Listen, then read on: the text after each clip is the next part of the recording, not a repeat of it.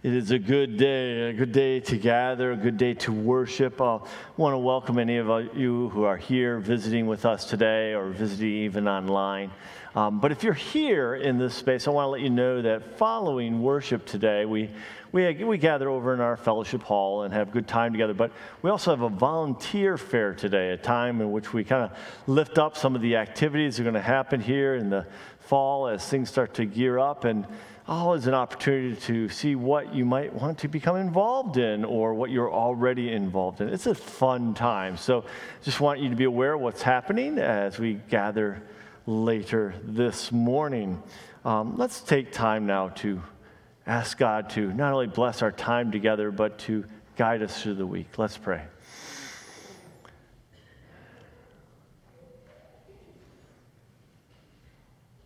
O Lord, we have awoken this morning to rain. The reminder that you care for your earth. The reminder that all of life comes from you. As we gather this morning, O Lord, we gather to give praise and glory to you. To remember that all that we are and all that we have, all of it is a gift from you. We gather also, Lord, aware of who we are.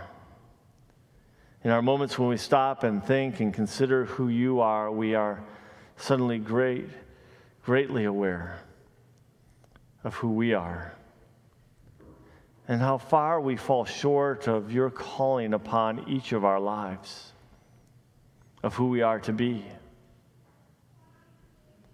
Oh, Lord, obviously we ask for forgiveness and a chance to start again, but we recognize that you have given us that in your Son, Jesus Christ, who has washed away all of our sins. What a precious gift your Son is to us. We gather to praise you for this wonderful gift of Jesus, and that it's an ongoing gift, that our sins remain forgiven, and that your Spirit has been sent to guide and direct us and help us to build a new life in you. In those moments where we have fallen again, O Lord, we fall on your grace. And as we seek to stand, let us stand in your strength and in your power, not in our own. But help us to walk forward in you. May your Spirit guide each of us into this week, into who we are to be, that others may come to know of your love, that we would be ambassadors that would show forth your love. Help us, O Lord, as we are reminded of your gospel and good news this morning. And as we go forward, O Lord, we pray that you would be with the community around us, that we wouldn't just live our lives, but live into the life of this community, that we'd see our opportunities to share your love, that others might truly come to know you. We pray that we could be a blessing to others, that you would lead us outside of ourselves. And, oh Lord, as we do so, we trust all our cares, all our worries, all our hopes upon you. For we know, O Lord, you are the one who sustains us. You are the one who rescues us, and you are the one who gives us a future. So guide us, O Lord, into this week. And as you do so, please care for those among us who are hurting, whether externally and obviously or whether deep inside. May you heal our pain. May you comfort us and give us patience. May you watch over us and help us to do so with one another as well, to carry one another's burdens and so fulfill your law. We trust all that we have laid before you, O Lord, knowing that you hear us, knowing that these are more than empty words thrown into the air, but that you know us and know our needs. May we be ever drawn closer to you. This we pray through your Son, Jesus, who taught us to pray, saying, Our Father, who art in heaven, hallowed be thy name. Thy kingdom come, thy will be done, on earth as it is in heaven. Give us this day our daily bread, and forgive us our debts, as we forgive our debtors. And lead us not into temptation, but deliver us from evil. For thine is the kingdom, and the power, and the glory forever. Amen. I'd like to excuse the children at this time to the children's summer time. It's a good gathering.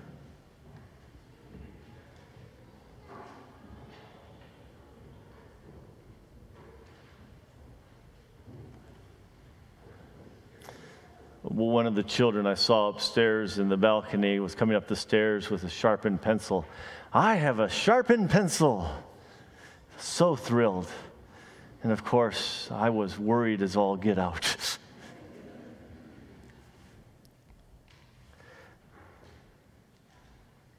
Names.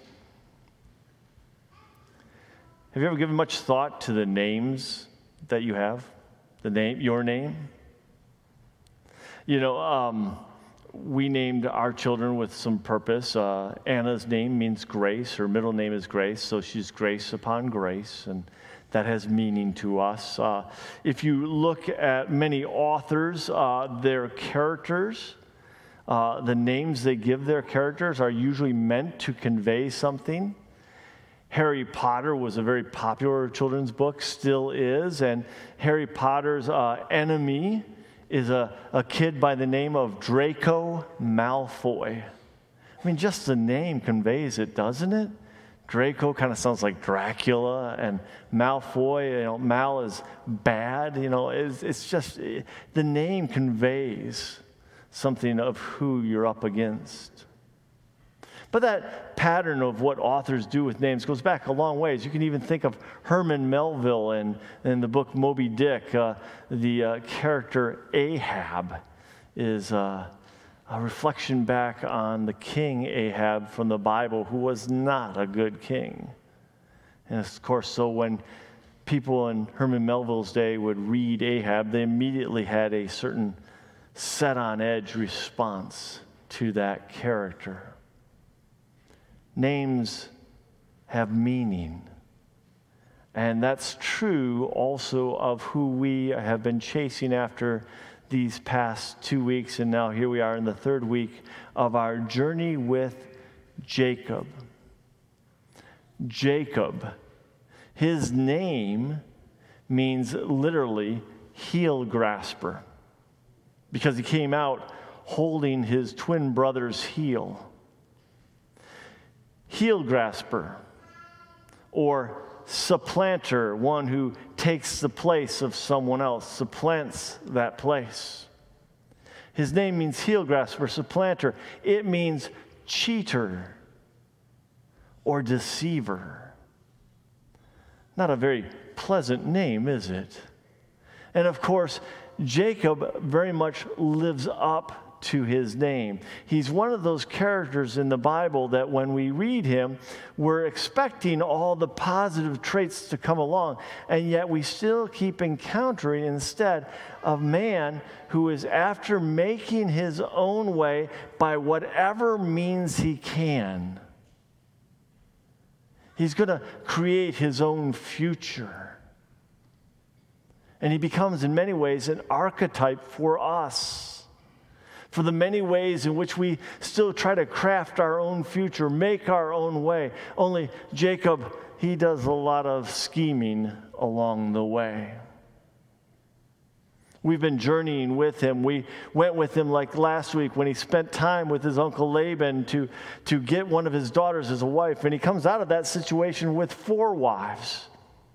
He comes out of that situation with an enormous number of flocks and herds and servants. And he's finally leaving Uncle Laban's home. And even that's a mess as it happens. We've jumped over that.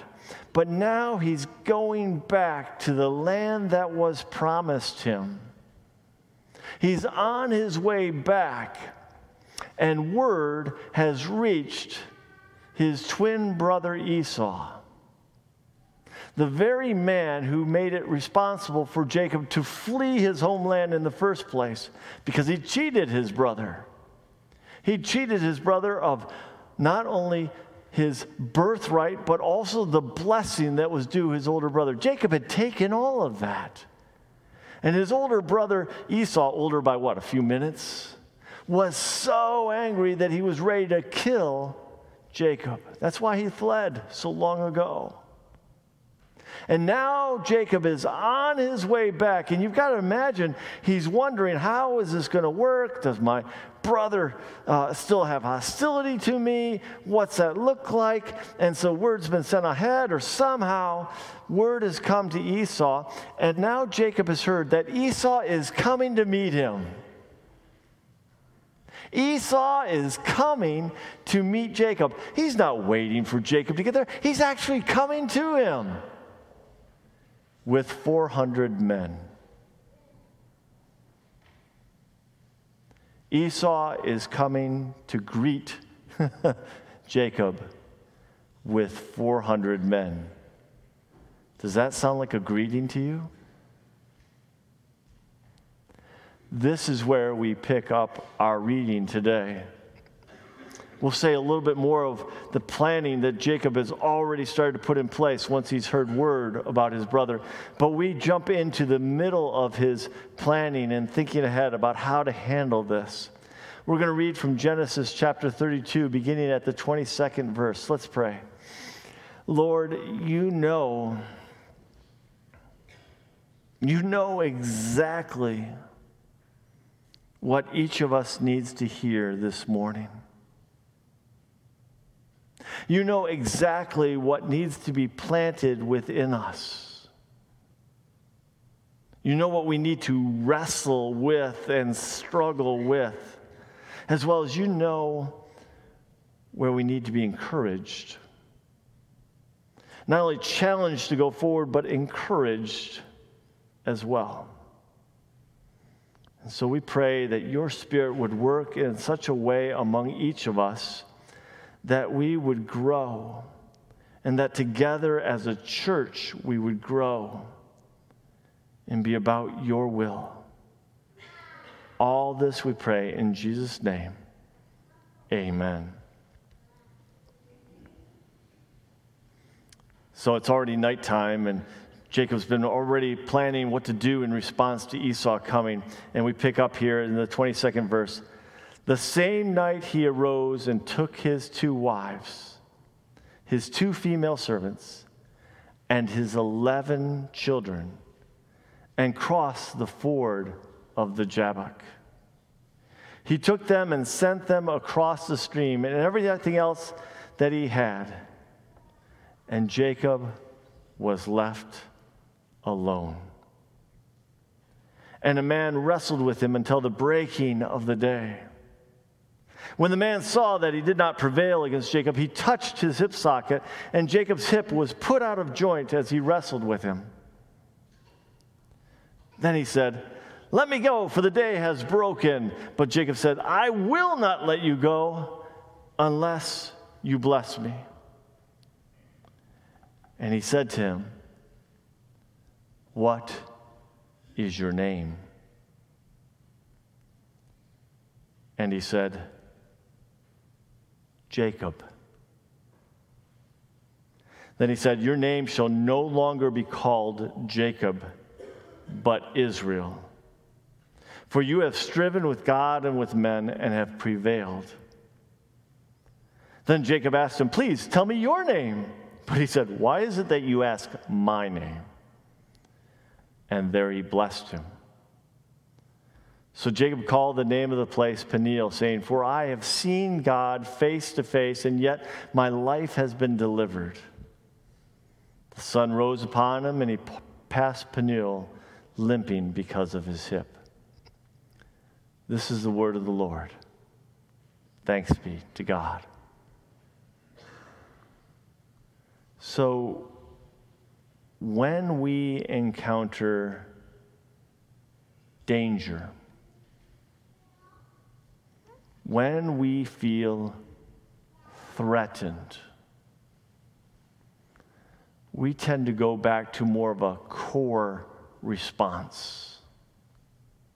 There's something within us that is ready to do what we call the fight or flight, right?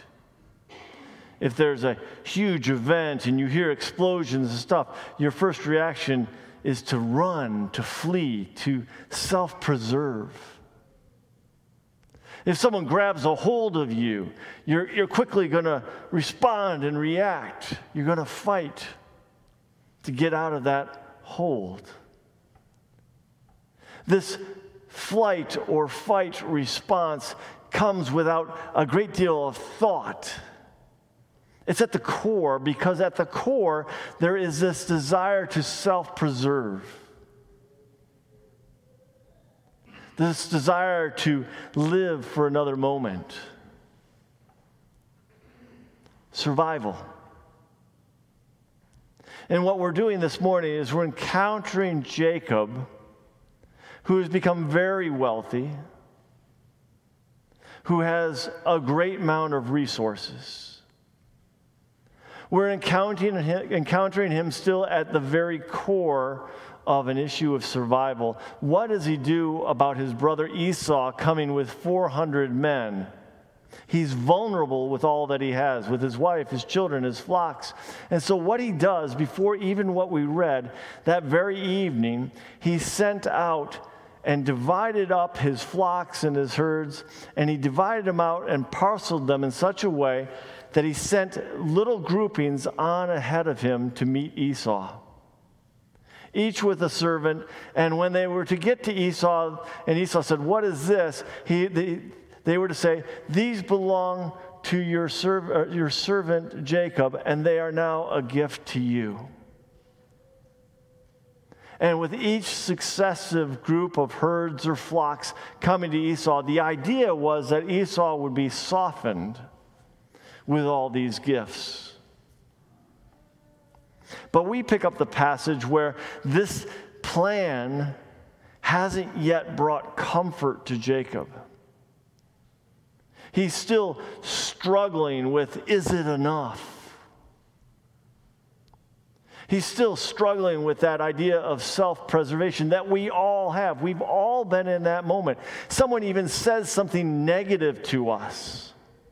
Someone makes a snarky remark or says something that just kind of cuts through and gets right to the core of who we are. And what is our response? Do we just smile? No, we generally tend to give it back, don't we? We'd like to think we could do better. And even if we don't give it back, even if we don't say some kind of cutting remark back, our mind is thinking it, right?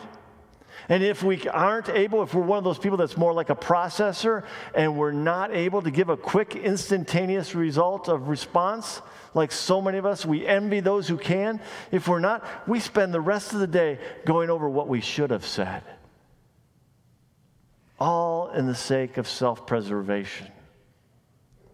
And that's what Jacob is doing. He's trying to preserve himself. He's been fighting through life, taking everything he can. His name is a cheater, supplanter, a deceiver. The only time we've read is he got deceived once, just like Uncle Laban.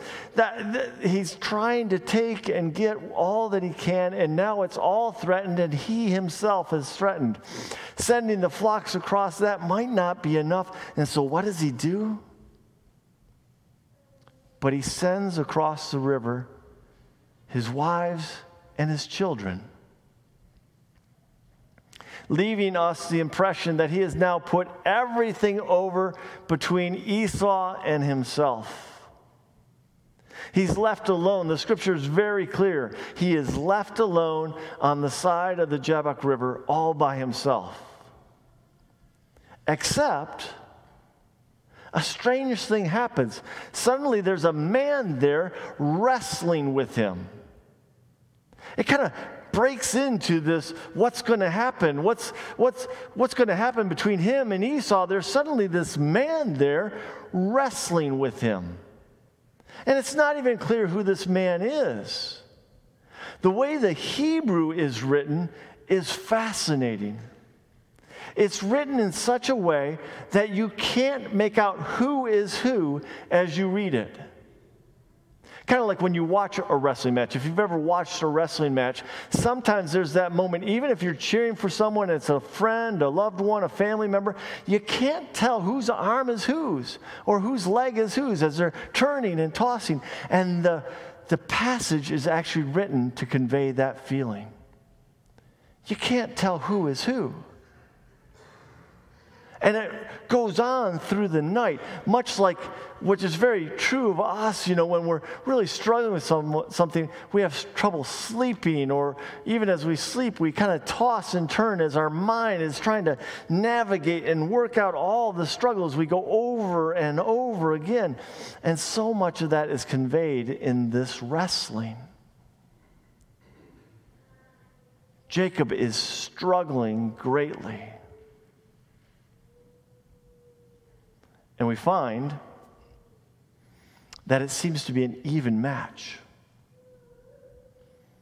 That the man with whom he's wrestling sees the dawn coming and says, hey, let me go. He touches Jacob's hip, and Jacob's hip's put out of place.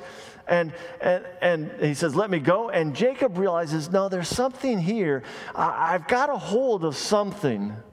Someone who's got enough that this someone can possibly bless me. He says, I won't let you go till you bless me. It's kind of like Jacob suddenly realizes that he's got a genie in the bottle, and no, I want my 3 wishes. Jacob has been doing this all his life, looking for the best angle in any situation. And even now in this wrestling match, this struggle and strain, he's looking for an upside and saying, hey, look, I want a blessing from you. Of course, we have the added advantage of the story being told to his descendants and us much later. This realization that he was wrestling with God. And so this asking for a blessing is quite something. How many times have we asked for God to just bless us, to get us over this hump, to get us out of this difficult circumstances? How many times have we had something happen and we've said, if I just had, this wouldn't be an issue.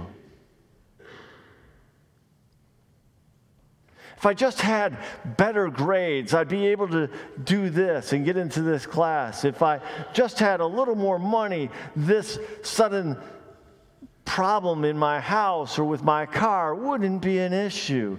If I just had. Jacob is like us. He's looking for that angle, that thing that could help get him over this hump, because he's struggling with, will he even survive? And so he asks for a blessing. And here is the pivotal moment in Jacob's life. Here is where our cheater, our deceiver, our heel grasper, our supplanter, here is where his life changes.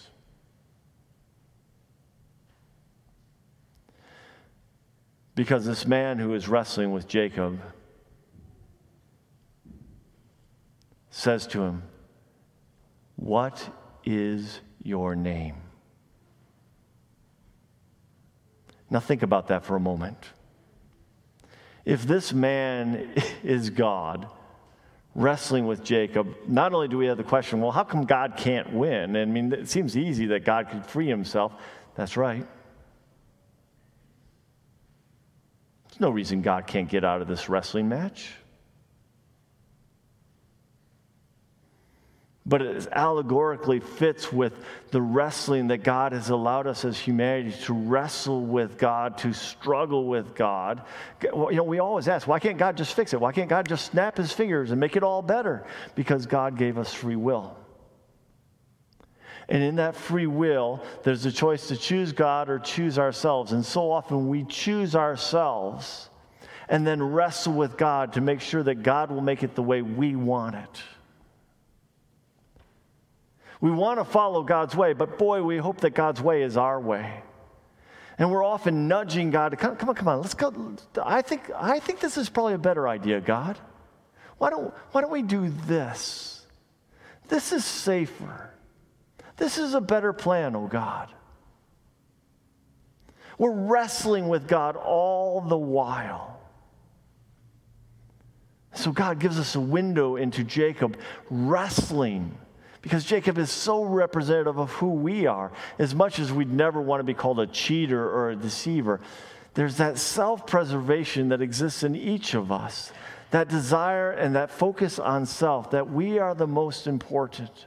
God gives us a window into this moment and then asks Jacob, "What is your name?" Now, any kid would suddenly say to us right away, "Why does he ask his name? Doesn't he know his name?" Of course God knows his name. So think about that question. Why does God ask Jacob, "What is your name?"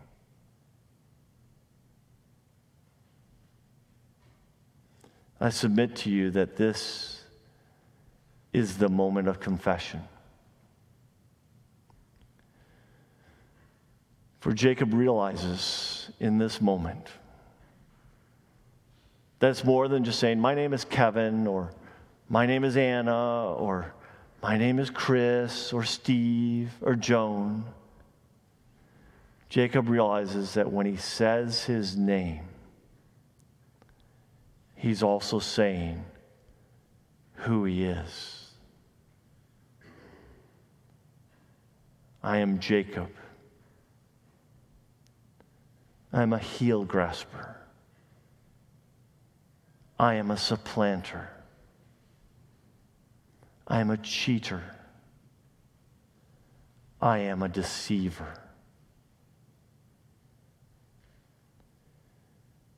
Jacob, in this moment of wrestling, is having to come to terms with who he really is.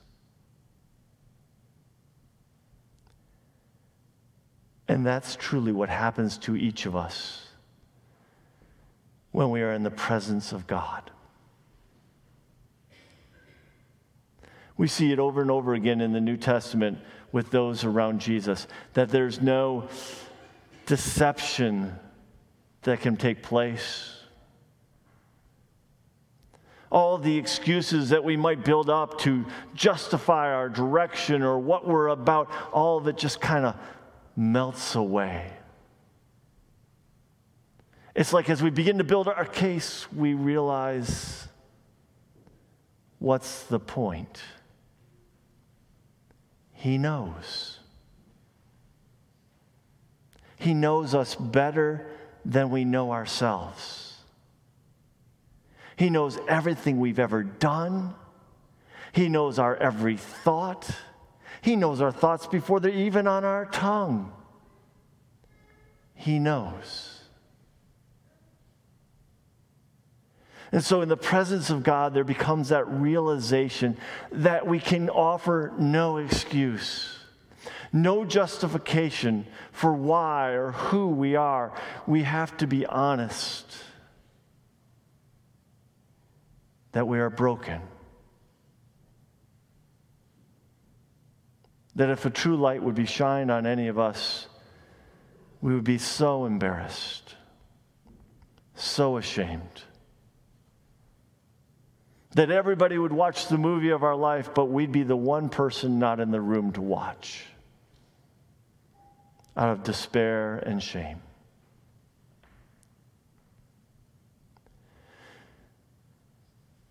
But I said this is the transformational moment.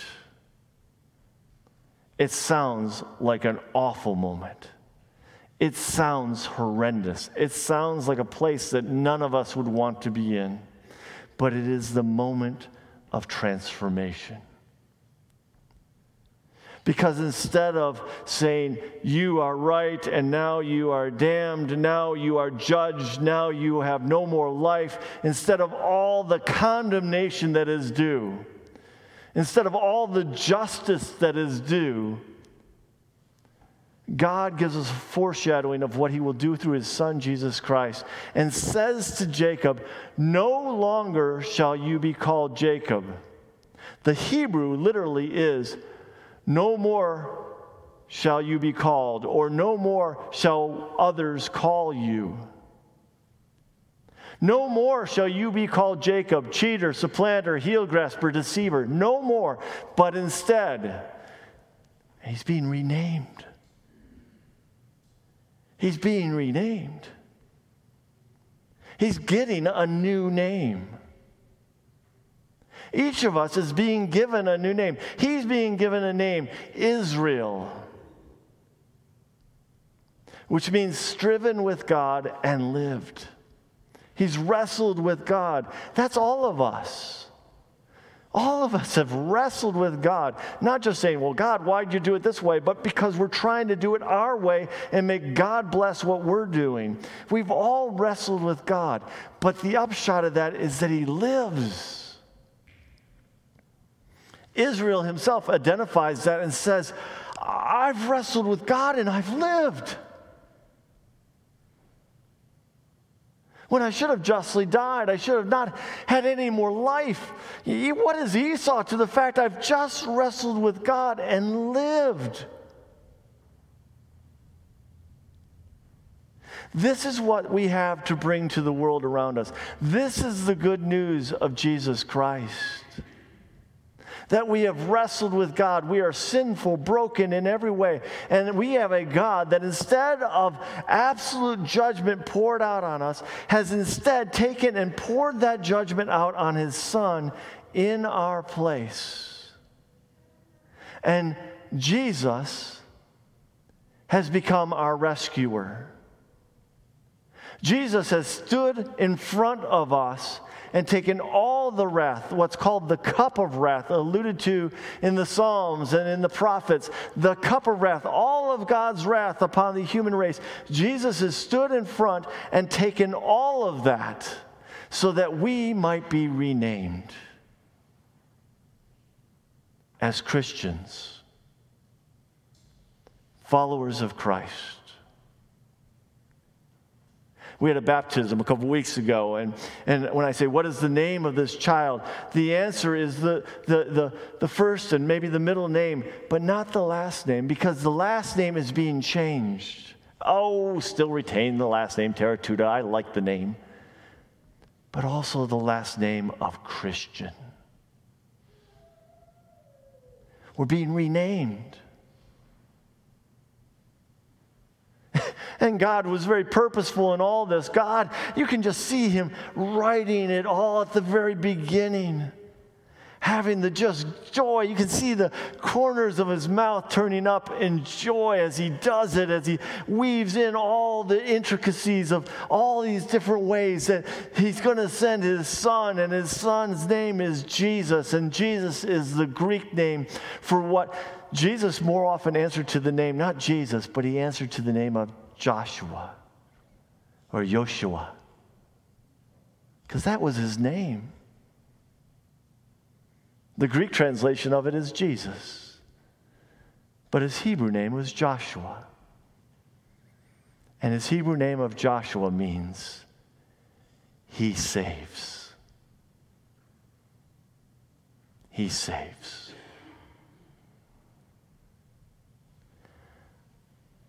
God sees our wrestling. Instead of saying, that's it, you're done, sends his son to rename us, to bring us back into the family, and to make us whole.